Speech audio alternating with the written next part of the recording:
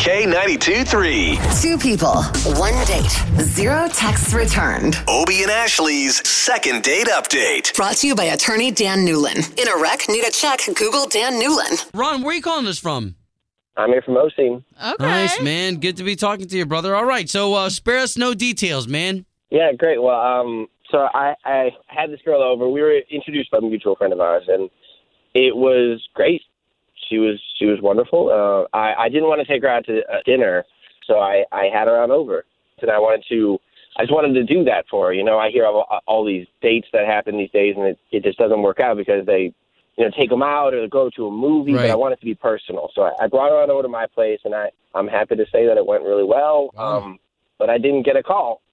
And I was curious about it, and I wanted to see if you guys could help out. My first thought my first question for you, Ron, that came to mind is she came over to your house. Do you have like any crazy roommates? Was your house a mess? Anything like that? Sometimes it can turn a girl off. No, I keep my place nice and tidy. I mean, besides a couple of deer heads and a bearskin rug that I have over there. Oh, It nice. might be a little turn-offers for some people, but I think it's great. Where are you from? My family's from New Orleans. New Orleans? Yes. Like, I hope these city girls are not. I listen to these second date updates, and I hope that she's not one of these gals. You know? Wow. Well, give us a shot, man. We're going to go ahead and call her right now. If you can be patient, we'll talk to her, okay? Great, thank you. It's that 407 number, Carol, right? From your email? Yeah.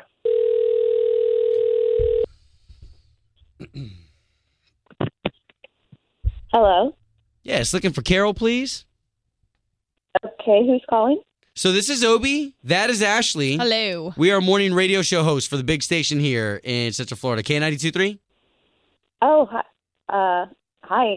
Hey, someone gave us your number kind of to check in on you, to see if you're okay, I guess for the most part, and they haven't been hearing back from you. His name's Ron. Wait, so there's two of you on the line?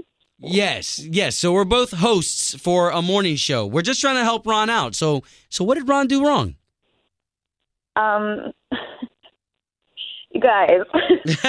If you don't mind, this is just for his benefit, okay? Totally. Ron already spilled all the beans. Okay. So Ron was really sweet. He invited me to his house. Right. He wanted to do this nice home-cooked meal. He's from New Orleans. He wanted to make this really traditional sort of gumbo, I guess it was. Yeah, he mentioned this. Which was really sweet of him, and I really appreciated it. What I did not know until I had already eaten half of a bowl was that he cooked this gumbo with a special ingredient. The meat that he used, it was squirrel. It was roadkill. It was what? roadkill? Yes. Ugh. Wait, hold on. I'm not understanding. So he said it was really fresh, like he just. No. It's not like it was like. It's not like he scraped it off the road after. No. Hold on. still, Are we talking for real? Yes. I feel like this is an episode of Honey Boo Boo. I mean, that's what I felt like too.